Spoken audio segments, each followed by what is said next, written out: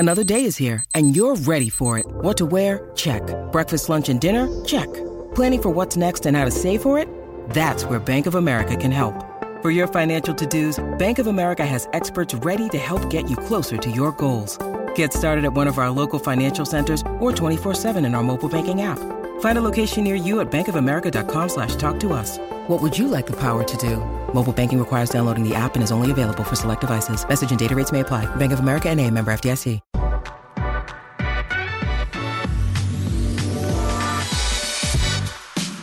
Today's episode of the Nick Bob Podcast is brought to you by Pella Windows and Doors. You know, Pella, they're day one, man. They're day one homies for the Nick Bob Podcast. They've been with me from day one. And, you know, not only is Pella a great company, they got great people there. I went to school with my guy Vince, just a great dude. They're the kind of people you want to do business with. And if you've pushed off a project with some windows or some doors, something like that, now is the time to turn that project into a reality, because we all know a new set of windows, a new door can do a lot of things for you.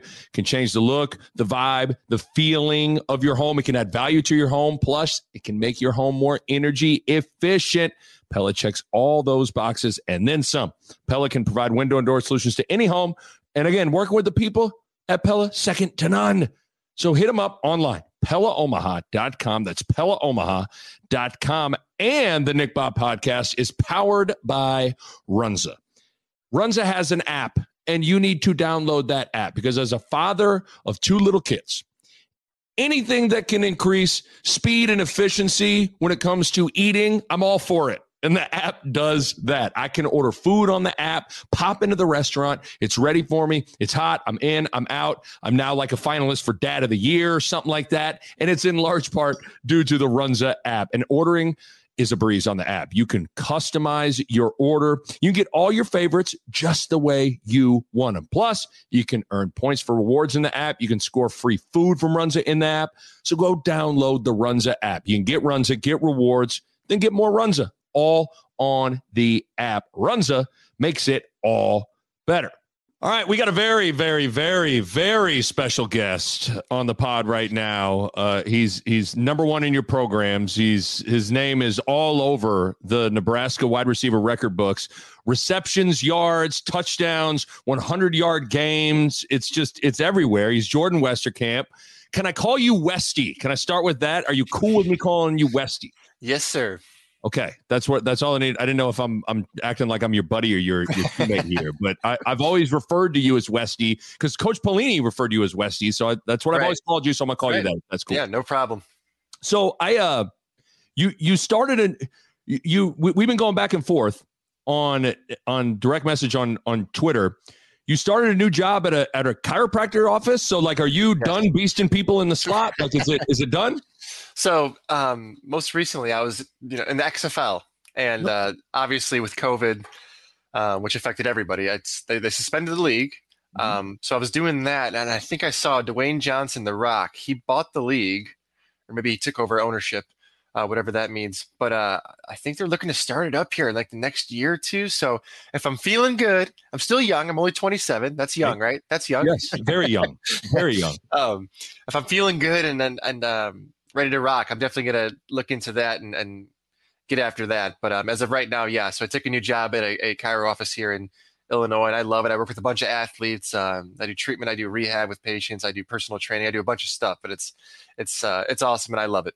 So, okay. But the door's not closed. Like you still have that itch a little bit. Not a little bit, a lot of it. So no, door is not closed. I'm definitely watching the XFL, and that was a really cool deal when they had. I know it was short lived, obviously, but they did a great job with that year, and it was all over the place. I think CBS, ESPN. So it was a good deal. If they bring that back, I'm looking forward to that, and definitely train my ass off and get back after it.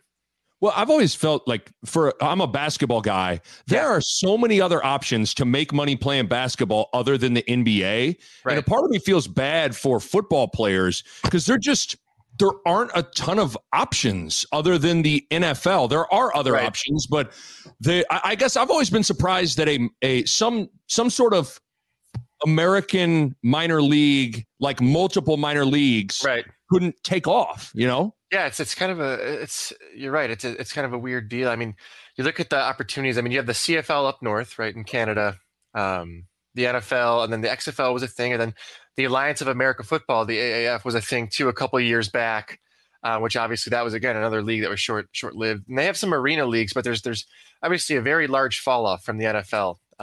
Right. To those smaller leagues. So it's a weird deal. And of course, there's like football overseas in Europe, but it's just not obviously not close to the level of the NFL. The closest thing to that was the XFL. I mean, they did a great job with that, and the CFL they're good as well. But again, it's not that the NFL, and obviously it's outside of the United States. So yeah, you're right. It's kind of a weird deal how they haven't had many smaller leagues that have been successful. What's it been like for you now transitioning to the other side with Nebraska football, where you're the former player, a fan, you're sitting down to watch the games on Saturdays. I was listening. I think it was Zach Potter said that he's actually gets more nervous for the games than when he played. He takes the losses almost harder than when he played. What's it been like for you? Because that's a unique experience. Right. Yeah, exactly. Just how you said it. It's unique. Obviously I watch the games and I'm like, gosh, I wish I was out there. And I'm always like, I'm that fan who's like, I could have made that play. I could have done that. It's a tough deal. Obviously, like I say, the itch to play, it's still there. Yeah. I'm such a competitor. I love the game of football. So being a fan it's tough. It's tough because you wish you were out there and you miss it and you think back to, when you played and whatnot. But I don't get more nervous. I guess. I'm bad with that. I don't agree with that. I got way more nervous when I played. 100%. But I do. I guess I could say for that Michigan game that Nebraska just played. I was really excited to watch that, and that was really cool. And for all these games, I get really pumped up to watch it. But I was always pumped up to play too. So it's to me, it's no different outside of just you're not playing. You're watching now, and that could be tough. Like I said, you're like, man, I wish I was there. I would have made that, or I would have done that, and whatnot, and so many what ifs, right? But it's a cool experience, a different side of what I'm used to. Obviously, used to playing.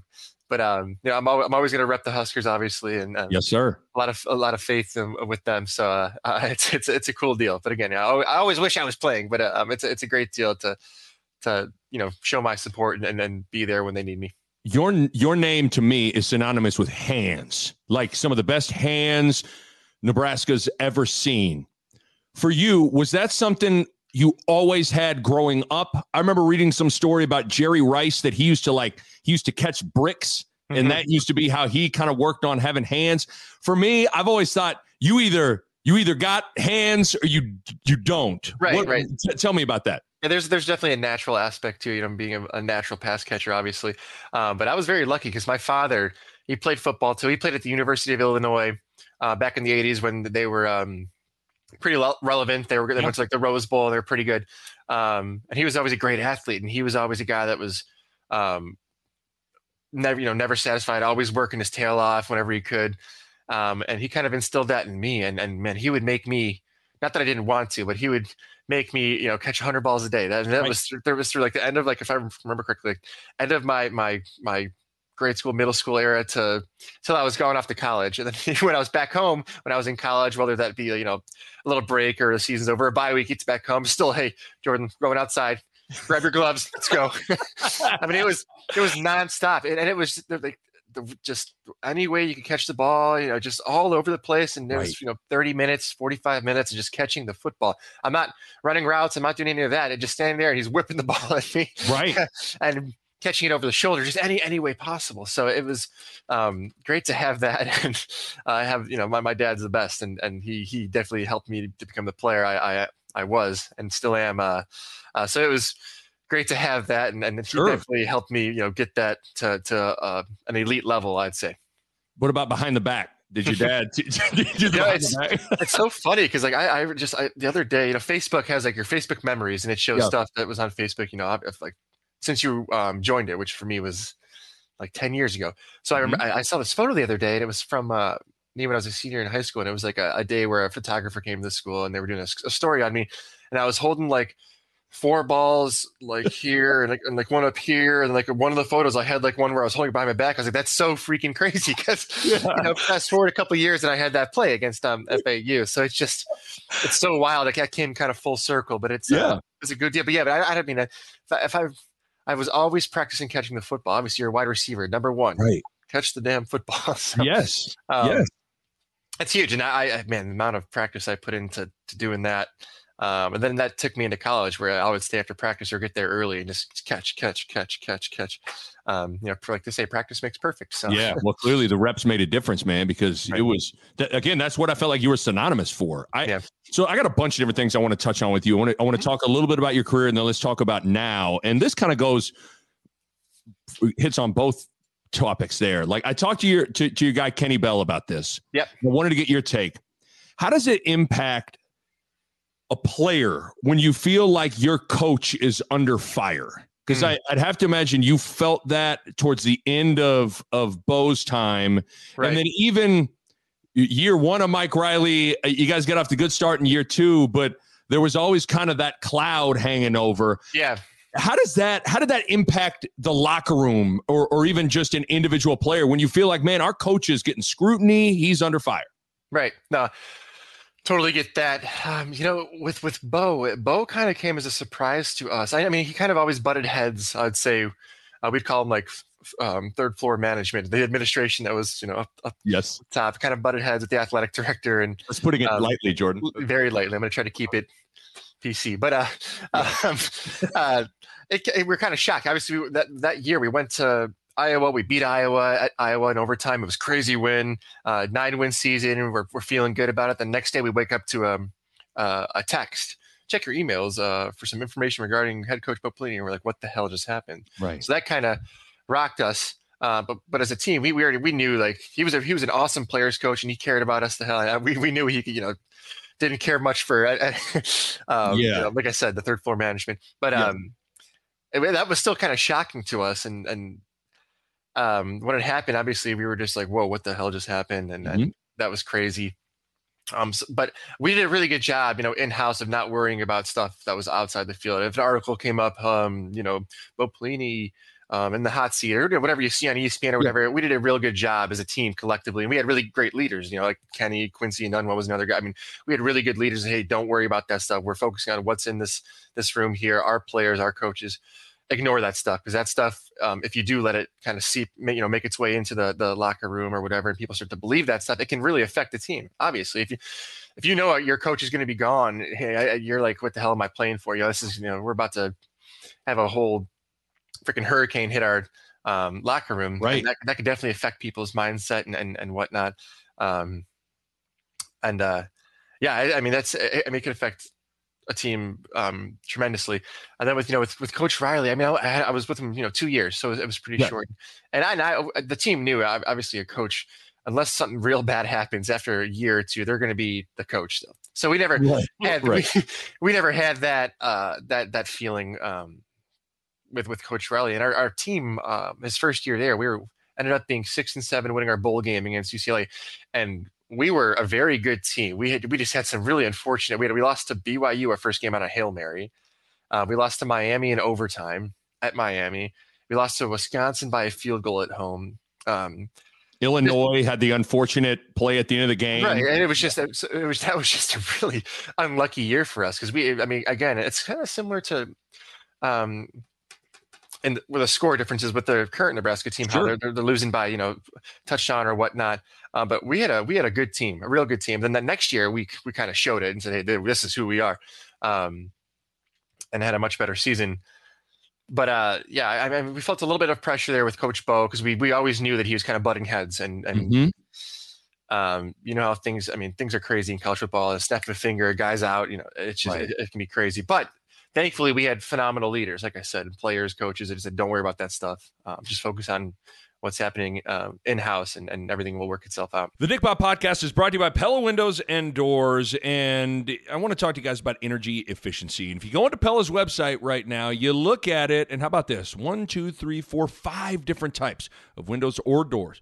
By Pella, won the Energy Star 2020 Most Energy Efficient Award. That's big-time stuff right there. And they achieved that in a couple of ways. They got insulated glass, which slows the heat transfer, keeping your home at a more comfortable temperature. They got types of low-E glass, which is a glass coating that has been optimized for your climate. They got triple pane glass, which you can upgrade to for increased insulating airspace. And within all of that, one of the keys is proper installation, which is key for window and doors to perform at their best. And you know the Pella experts are excellent at that. Bottom line, energy efficiency matters in making your home more comfortable, and Pella windows and doors are at the top of the line when it comes to energy efficiency. Check them out online, PellaOmaha.com. That's PellaOmaha.com. What was the transition like to play for Riley? Because, I mean, it couldn't be more different from the way Bo was personality-wise, but there's a lot of different ways to do it. What was it like going from Bo to Mike Riley?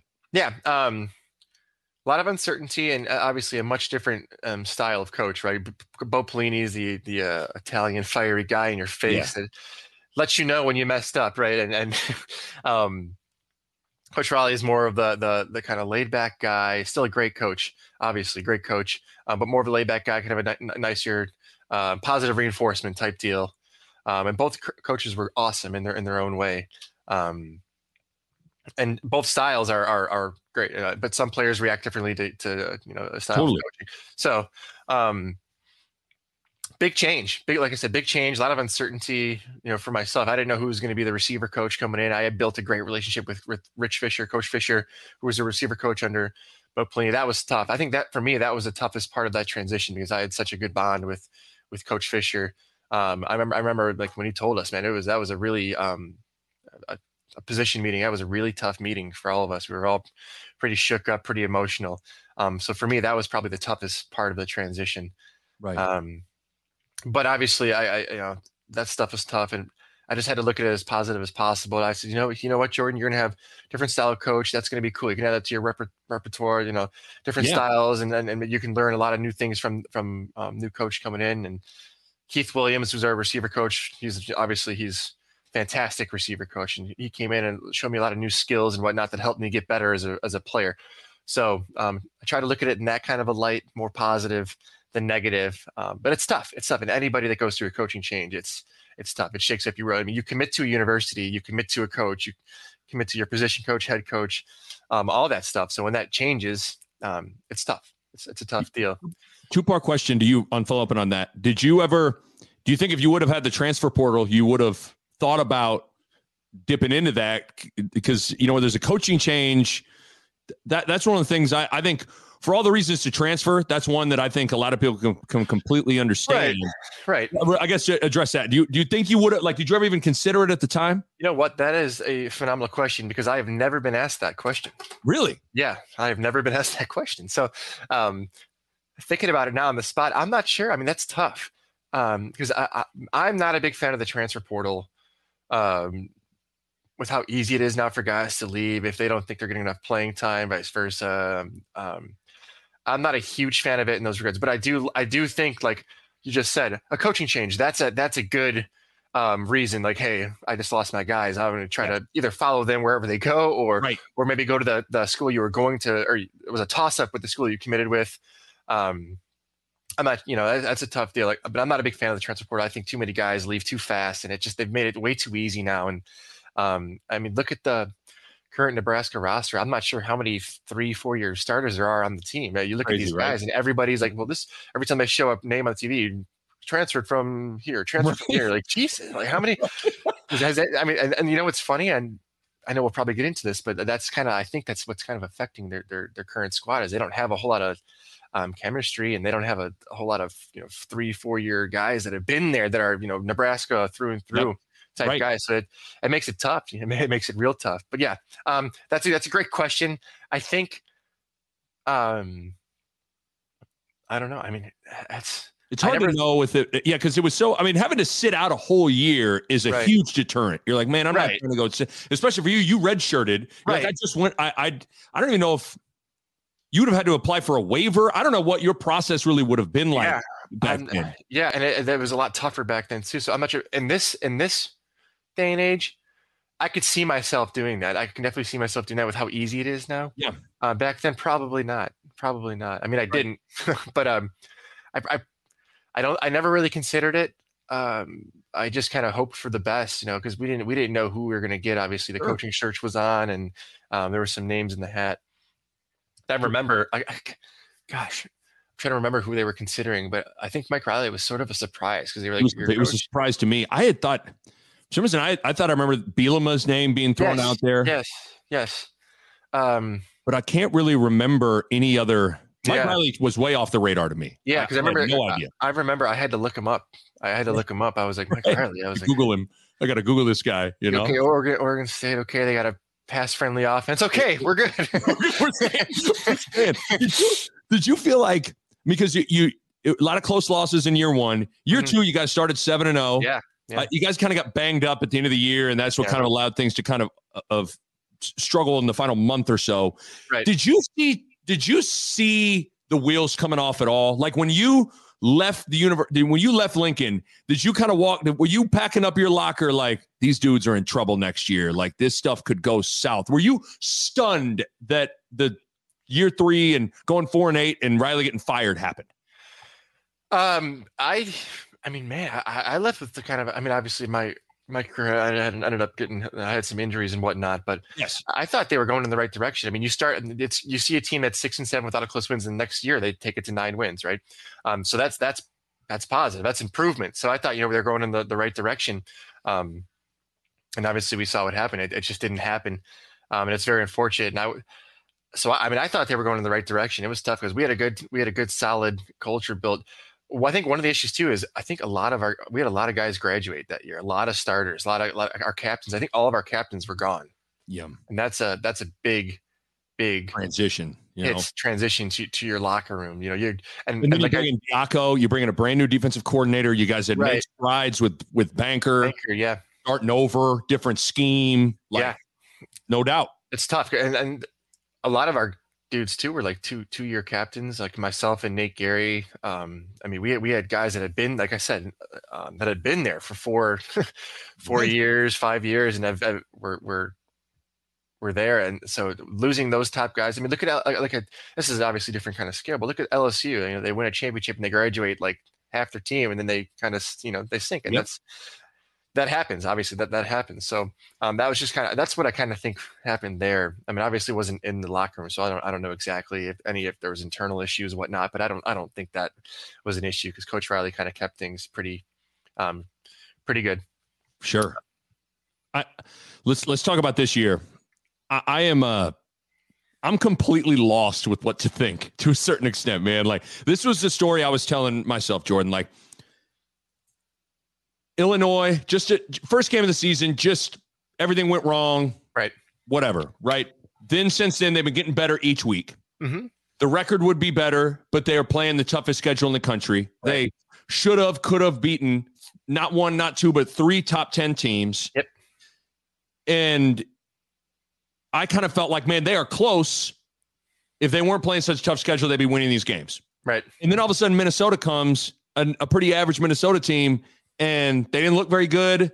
And now I'm kind of like lost with what to think about this team right now. Take me into your head as you've kind of been watching it. It's just, it's kind of been the Nebraska the past few years. It's so the inconsistency it's kind of wild. The past few years, it seems like they play the best teams the best, and they play the worst teams the worst. Right. And that's been a couple of years now. Like, I'm excited to watch him play Ohio State because I feel like they have a chance to win the game. Like, it's great, even though they just lost to Minnesota. It's like the games are supposed to, quote unquote, lose. They play really well and almost win the games, if not win the game. The games are supposed to win. They end up like lose. It's so wild to me. And that's been like that for the past couple of years now. I hope now they get a little bit of bye here, they recuperate, and then great matchup with Purdue. Now that they took out Iowa, that's a huge game, and it takes. I know that their morale's a little low right now, but it just takes one game, right? One game to flip that switch and turn it around. But it's been really weird. That's all I can say about it. It's so weird. And going back to like that first loss against Illinois, I credit that to, again, their team this year. Their offense is completely different than it's been the past with players, new players, right? There's no chemistry. There's no 3-4 year guys that have been there that are starters. They're just like me and Tommy. We were there 4 years, starting for 3 years there, and we had great chemistry, and we had guys that had been there, right? they have all these guys come in, transfers, whatnot, new players. They lose guys to transfers. That first game was totally like a identity, like let's find out who's going to rise to the top type deal with players. So that was unfortunate against Illinois because that was the one we should have had, and I wish we could get that one back. Got to take a quick break from the podcast to talk to you guys about Bet US because sports betting season, it's in full force right now. NBA just kicked off, NFL full swing, college football full swing. You got the Major League Baseball playoffs in full swing, and Bet US is the place to be. They got loads of bonuses. They got every single bet you could imagine. Player props, future bets. They got NFL odds updated daily, college football, NBA. They even got the UFC matches, any sort of golf, online casino, anything you can imagine. Bet US has you covered. Special promo code for you guys to take advantage of. You go use my promo code NICKBAH, NICKBAHE, all one word. You're going to receive 125% signing bonus by just using the promo code. Again, NICKBAH, NICKBAHE. Go to betus.com, sign up for an account today, use the promo code. You can follow my lead, get on your phone, get it on your computer, and get your Bet US bet game right, just like I do. Bet US, you bet, you win, you get paid. Bet US. So you really subscribe to the school of thought that like chemistry's been at the root, and sometimes that's a hard thing to sink your teeth into. People want to be able to like, it's turnovers, it's this stat. Like chemistry sometimes is an unquantifiable stat, but it matters. Like definitely, you feel like chemistry has really, really bit this team a little bit. 100%, 100%. Again, it's so like crazy now the way college football is with it, and I'll keep beating a dead horse here with the transfer portal. No, right? That was unheard of when I played, and like I said, our class, every class kind of loses a couple of guys just to whatever transfers or just whatever. Now you're losing multiple guys at positions more so than ever before to transferring and whatnot. How do you get on the same page? How do you build a chemistry with some guy? Then you lose him and he transfers or whatnot. Then you got to find someone else, right? Opposed to having a guy that's been there for 3-4 years that you built up this chemistry. Why do turnovers happen? Miscues, right? People aren't on the same page, right? The only way you get there is practice makes perfect. And if you're getting a new freaking slate of guys every year, how do you do that? I think to me, I see Adrian, and I could be wrong because I don't know how many of these guys have been there all 4 years that are starting, that are playing. But Adrian has. And look at his receiving corps. Look at the past 3 years. It has been like different starters every single year. Right. Every year. You're right. How do you get on the same page? And like, well, you got fall camp, well, you got spring ball. But that's not enough. It's not enough. It's not enough for one spring ball and one fall camp with new guys to think you're going to go out there into the Big Ten, which is a great conference, and try to be successful. So to me, I think that is 100% the root of the issue. Yeah, that's that makes on both sides of the ball. Right. Well, but no, to your point though, on the defense, like the defense is the one, there has been just a little bit of continuity, right? Like there hasn't been as much turnover. Exactly. There's been more returning guys. Yep. That side of the ball. Doing better. Much better. A little bit further ahead, not a little bit, a lot further ahead than the offense. Yeah. What about, so we talk about, you brought up those one score close games in year one under Mike Riley, and the same thing kind of this year. What do you see with this offense in those late game situations, the 1 minute drills, the 2 minute drills, because you were always money in those spots. You always think about with the Oregon game, 4th and 9, everybody in all 90,000 people knew who was getting the ball. Right. Tommy knew who was getting the ball. Oregon knew who was getting the ball, and you still got the ball. Right. Like, everybody remembers Brandon Riley's touchdown against Michigan State. You had 2 big chunk plays to get the ball down the field. Right. In those situations, Westy, is it about scheme and coaching, or is it about just players going and making plays? Like, answer all that for how, because this offense has had opportunities to take the field to win the game, and they just haven't been able to move the ball. Right. Yeah. I hear you. And right now you look at Adrian, like I would like want to ask him, like, hey, Adrian, in a dire situation, you got to get the ball in someone's hand. Who are you going to? I don't know what his answer would be right now. Right. Maybe Allen. He's kind of rising to the top a little bit. He's been a good guy, good reliable guy the last couple of games. But I mean, it's coaching, it's scheme. I mean, you got to call the right plays, but also it comes down to it's like, who's your clutch guy? Who are you going to go to?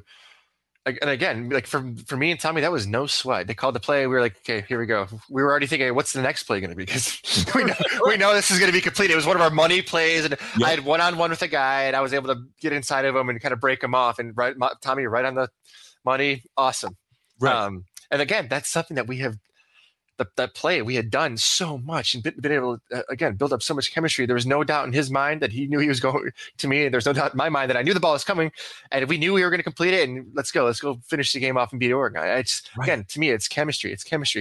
I'm gonna say it one more time. It's chemistry. I mean, it's just practice makes perfect. I mean, it's so simple, right? It's such a simple thing. Like, yeah, obviously practice makes perfect. But like I said, again, you look at this offense. It's every year it's a different slate of guys outside of Adrian. So it's like how do you expect him to? That's so interesting. I think you're right on the money.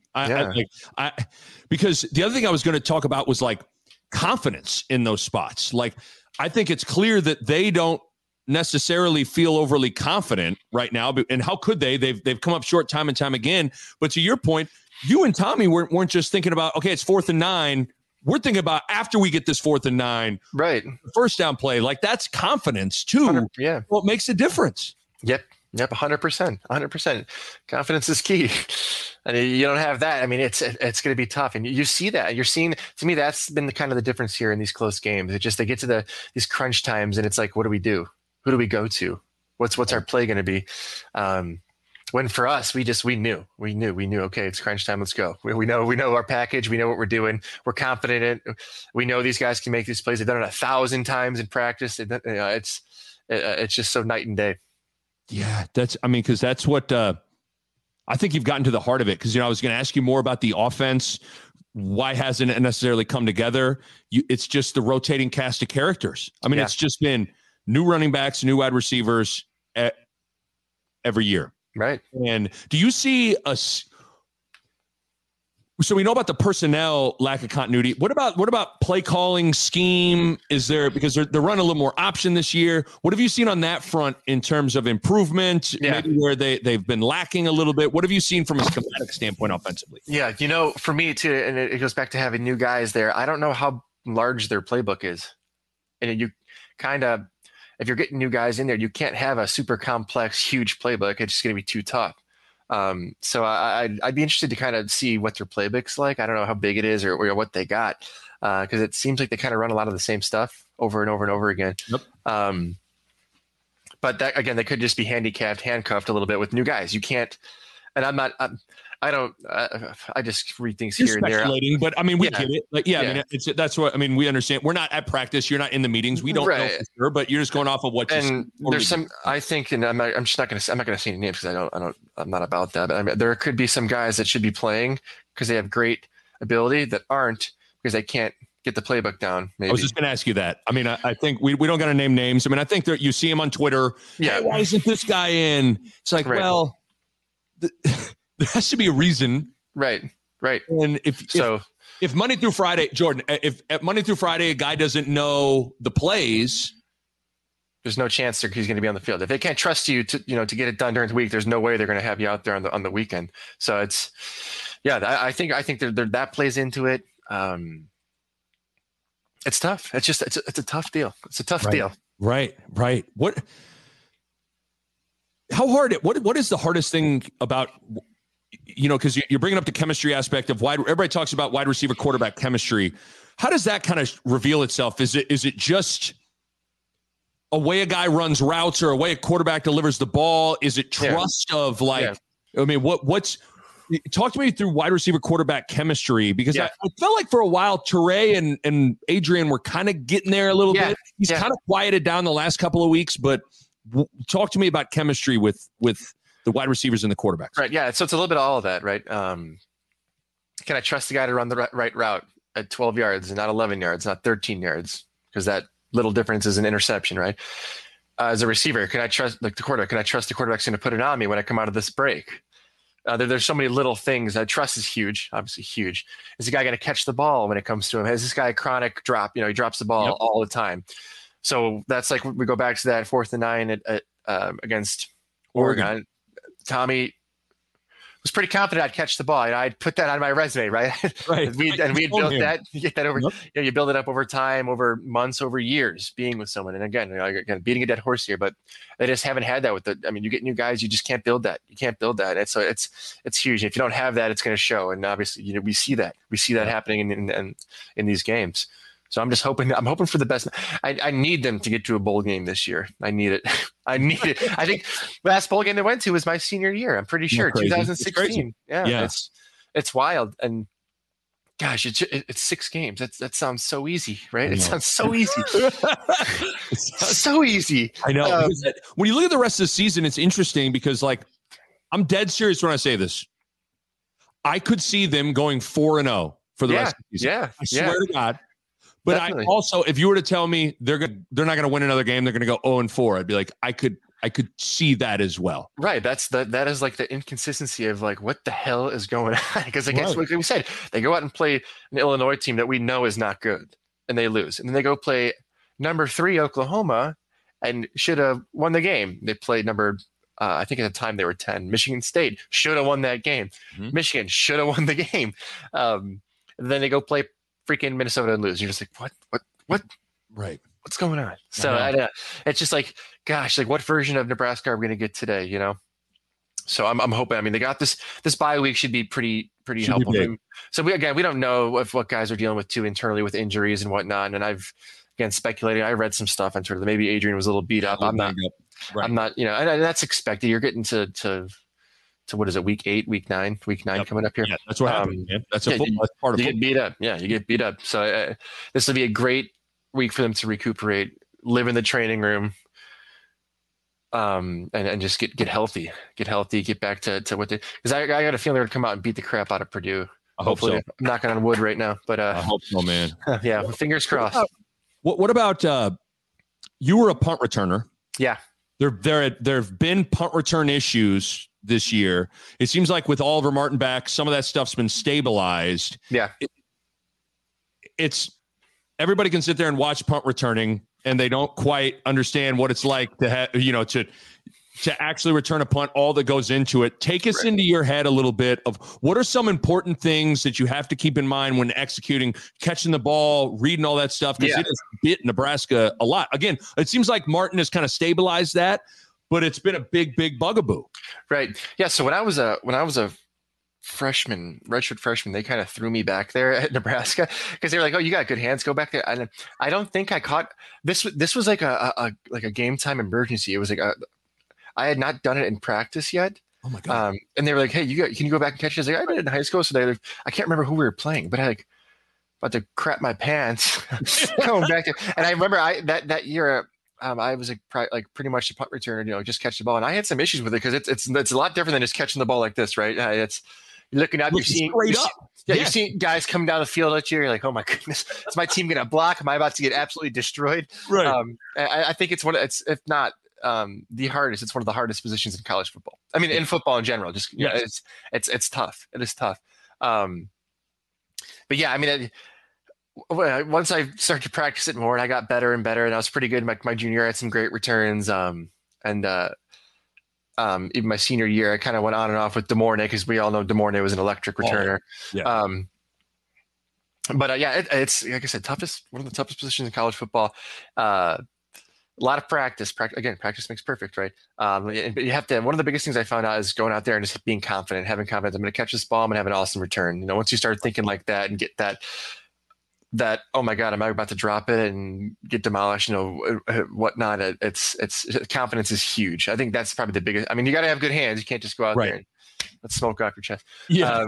They put the right guys back there, and confidence is probably the number one thing you got to have back there catching the ball on a punt. I'm going to ask you one thing about the defense, and then we'll do some rapid fire stuff. Get you out of here. Okay. Because there's no question. This defense, they didn't play well to start the first half. Right. Boy, they responded at halftime and played great in the second half, and they played great all year. Yeah. When you look at this defense, if let's say you got to go against them next week, what are some things that jump out at you? Like, man, this is going to be tough. They're really good at this, or I got to get ready to deal with that, or this player or that player. Yeah. What stands out to you when you look at this defense? Man. So they got a big defensive line.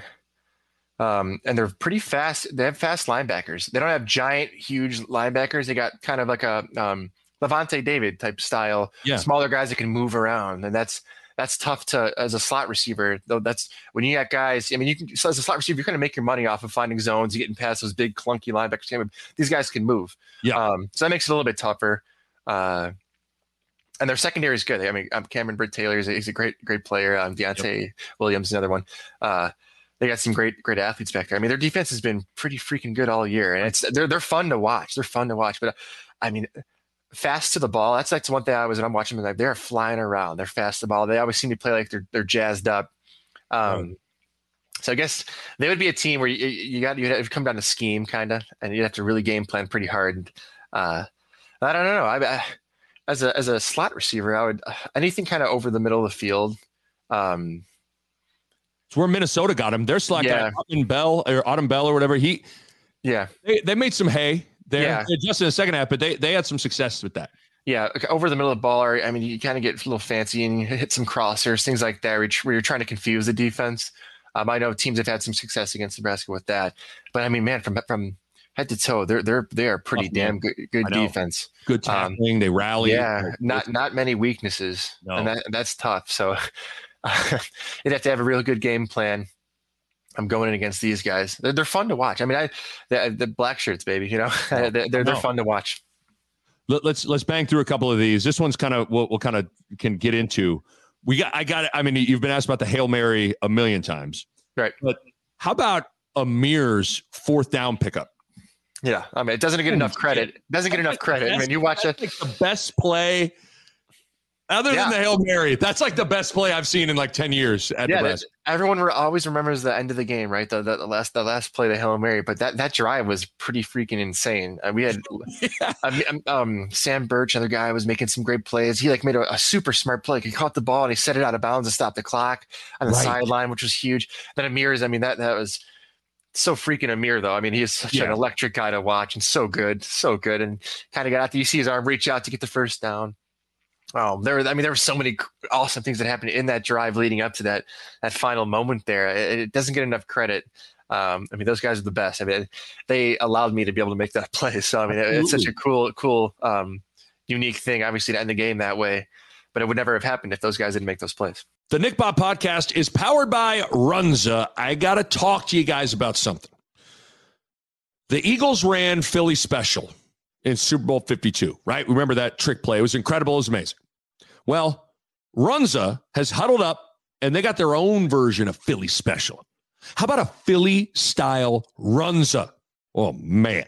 For a limited time only, you can get a Philly-style Runza. Everything you love about a Philly combined with everything you love about a Runza wrapped up into one. So if you got a hunger as big as the Sixers center Joel Embiid, you need the Philly style Runza. You got green peppers, grilled onions, steak seasoning, Swiss cheese, and of course, juicy, delicious, succulent steak, all wrapped into a Runza. Oh my goodness. The combination of steak and Runza. I mean, that's kind of like the combination of Adrian Martinez and Samari Torre. It's just fantastic.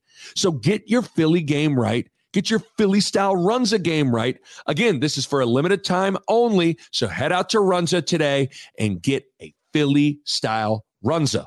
Runza makes it all better. Did Kellogg come in the game in the second half? Did he start the game? I'm trying to remember now. He didn't start the game. Tommy started the game, I think. You know what? Gosh, I'd have to go back and watch it because they were going back and forth the entire game, in, out, in, out, in, out, in, out. And I just think at the time they thought Ronnie had the stronger arm to get it to the end zone there, so they had him in there. Okay, I couldn't remember exactly how that quarterback situation. It was because I remember I had like 4 catches or 4 or 5 catches, and I remember like 2 of them were from Tommy, 2 of them from Ron. I don't remember when they were in there, because when you're locked in the game, it's kind of like who's back there? Who's back there? They kept going back and forth. The play, obviously, I'd have to imagine a part of the play is for it to get tipped up. Right. You get behind it. How much did you guys work on that? Like, is that a special situation you guys drilled quite a bit? Yeah. So like every Friday before a game, we'd have our little walkthrough, and we'd finish that walkthrough with the end of game plays. And there was like 4 plays, and that play was called Geronimo. That was the Hail Mary. And we would just kind of walk down the field, line up. The guy would get in the middle, have a guy to the right of him, left of him, in front of him, and behind him. And the job of that guy in the middle there was just to get his hand on the ball to kind of deflect it a certain way. And the other guys just react. Right. Right. So man, it worked perfectly. Now I think the Northwestern guy was the guy who got his hand on it, but that's okay. That's okay. You got me. The job is just to get a tip, right? Get a tip and have someone react. So that guy tips it. All the Northwestern dummies run up to the the ball to the front of the end zone, and I'm sitting back there like, holy crap, this is about to happen. Then I tip back and I was like, just react, and then it's just you react, you catch it. Right. A little nervous. Because I had jumped from the end zone, sort of out of the end zone. So I was a little nervous. You don't see that very much. It was like you had to toe the end zone from the inside out. Yeah. Almost. It was bizarre. I caught it. I was like, oh, am I about to be like those almost Hail Mary plays? I'm like, are you kidding me? Like, am I about to be like, I'm not top 10? Right. So I caught it. I was in when I caught it. But I just, to make sure, reach backwards. To Smart man. I like it. That was a good deal. What's your favorite non-Hail Mary play at Nebraska? Is it the 4th and 9? Is it the Florida Atlantic back behind the back? Yeah. Those are some good ones. I had a good play against BYU too, on like a broken screen type play where I broke some tackles and reversed field and scored. Tommy threw a great play. That's one of my favorites. I had a good play at the end of a Purdue game. We ended up losing the game, but it was like a 50-yard, another play where I just like broke like 4 or 5 tackles and scored. But probably the behind the back. I mean, just because that's so unique. You don't see that, right? You don't see that. That's kind of one of those plays that will always be in college football history. Is something that happened, especially just because like all the little things that go. You catch the ball behind the back. I think I got 2 feet in. Like it was just like such a. Now I can talk myself up a little bit now that I'm out of Nebraska. Absolutely. Don't be modest. Unbelievable. I think if you went out there and tried to recreate it, it'd be hard to recreate. Yeah, absolutely. And it happened in a game. Yeah. So it was like one of those kind of like 1 in a million type deals where it just kind of like all the things as a receiver that I learned kind of just came out. Catch the ball no matter where it is, toe tap it, stay out. I was in the NFL if I had 2 feet in. So it was just a really cool deal. Yeah. So I'll probably say that one. What was your favorite game at Nebraska? Oh, probably Michigan State, 2015. That game was awesome. That was such a, they were ranked like 6th at the time coming in and no, I guess I wouldn't say no one counted us out because we were a pretty good team and people knew that. But again, it was just cool. Connor Cook coming in. It's Michigan State. They're going to beat the crap out of us. Right. Nope. And we had some, we played pretty damn good football game. And that environment, that was one of the coolest environments I'd ever been a part of. Playing in Lincoln, which is like playing in Lincoln's second to none. Yeah, night game. That was so cool. I had a bunch of I had like 30 family members at the game too. So it was just it was such a cool deal. Obviously, that Northwestern game will always be close to my heart with the ending of that one. The Oregon game, beating those ranked teams, that's always pretty damn cool at home. The environments are always just crazy. So those are some fun games. You know who made it? DeMornay Pearsonell, his punt return. I think it was DPE. He had a punt return at the end of the first half of the Oregon game. Yeah, yes. And we ended up scoring. Yep. Yeah, it was a huge. Or he got to like the 1, and then you guys scored. Yeah, then I think that's when I caught like a corner route, a little corner route right before half. Yeah, it made it like 21-14. It was a huge play. Yes, you guys hadn't done much, and it was one of those plays. You talk about confidence. DPE had no business catching that ball. Yeah. He caught it in traffic and then just made an unbelievable play. But that was huge. Yeah. And again, that's like another play you forget about. It's just it changed the game for us. That was that's the lights out in the second half. You guys came out really, really good. Yeah. What's your favorite wide receiver of all time? Who's your favorite growing up? Jerry Rice or Randy Moss. I was with Randy Moss. It's kind of a cool deal. I met him when I was like 10 or 11 years old on a vacation down in the Bahamas, which was really cool. I think he would have been on the Raiders at this point. Okay. But I met him and he was super nice. That was really cool. I got a picture with him. I got to find that. My parents have it. Hang that thing up, man. Yeah. So I always watched him. But then the guys that, when I was in college or into my high school career, I gravitated towards, Wes Welker was a guy. I watched Julian Edelman, Amendola. I was a big Patriots fan, big Tom Brady fan. So big fans of those dudes. Chris Carter was another guy I love because he had awesome hands. I always watched him. Kelvin Johnson was just a monster. He was always so much fun to watch. And I was lucky. I met him too when I was on the Dolphins. He was there for like a week of practice, which was really cool. Our receiver coach knew him, so he was around. I was able to pick his brain. That was really cool. Absolutely. What's your this might be kind of a lame favorite route? Do you have a favorite route? Yes. So I think it's my favorite just because of how successful it was when I was at Nebraska. But it was just like, we called it Irish, and it was just like a inside slant. It was that simple. It was just a 3-step, and me and Tommy were so freaking good. The amount of times I caught that ball, I mean, it was insane. And it changed if you're in man-to-man defense or zone where you had to find a hole. But me and Tommy were just so good at that. I find the spot, he hits me, or he hits me in a window between two guys, and I'm off to the races. That was a really fun route. I also like this route called RV. Basically, it's like I'm doing I'm sounding like I'm doing an over route, then I kind of cut it back out to the sideline. That was a fun one. Corner? Yeah, very similar. So the post corner, you're taking it more vertical. Okay. Post corner. This one's more like you're selling it over out than stopping. Gotcha. Okay. Yep. That one was always awesome. Anything over the middle of the field, to me, that was money. I thought that was just the easiest thing around. Find where the people are. Don't go there. Find that open spot. Yeah, find the spot. Yeah, right. Just that was similar to the Oregon 4th and 9. Yes, very much. I was going to say that's what it was. You found an open area. Tommy got it. We were so good. We were so good with that. You guys were money at that. Do you feel like? I mean, everybody. You guys are roommates. Yep. At every television broadcast, everyone knew it. Did that? You talk about chemistry and trust. Did being roommates actually help you guys on the football field? Do you think? I would think so. Yeah. Oops, sorry about that. No, you're good. I would think so. For sure. We had an awesome bond. We're best friends off the field, and I guess that increased our trust with each other. I mean, we would study together. We would go out in our backyard, play. We had so many more probably hours that we were able to spend going over stuff. Sure. Because we lived together, opposed to just being at practice and at the meetings and whatnot. Right. So that was awesome. Or after practice, you go home and sit down and watch film together. And like, okay, this is practice. This is what we got to fix. Get better here. Do this. Do that. Even little things like I bet you guys would watch other football games together and you would say, that kind of stuff. We would watch other games and be like, well, that's a pretty sweet play. Let's bring that into coach and see if he can do that. I like that play. We were always on the same page, and that helped us out so much. I think gosh, I can't remember our someone put up a stat this past year, and it was such a cool stat. It was like our efficiency rating between us, and it was like insane. It was insane. Yeah. Right. It was a good deal. Last one, you're out of here. Being from Chicago, favorite Chicago professional athlete of all time is? Let me think about this because I don't want to mess this up. I mean, is it Jordan? Has it got to be Jordan? That's what I was going to say him immediately, but I want to get some deeper thought going. Okay, give me a deep thought then.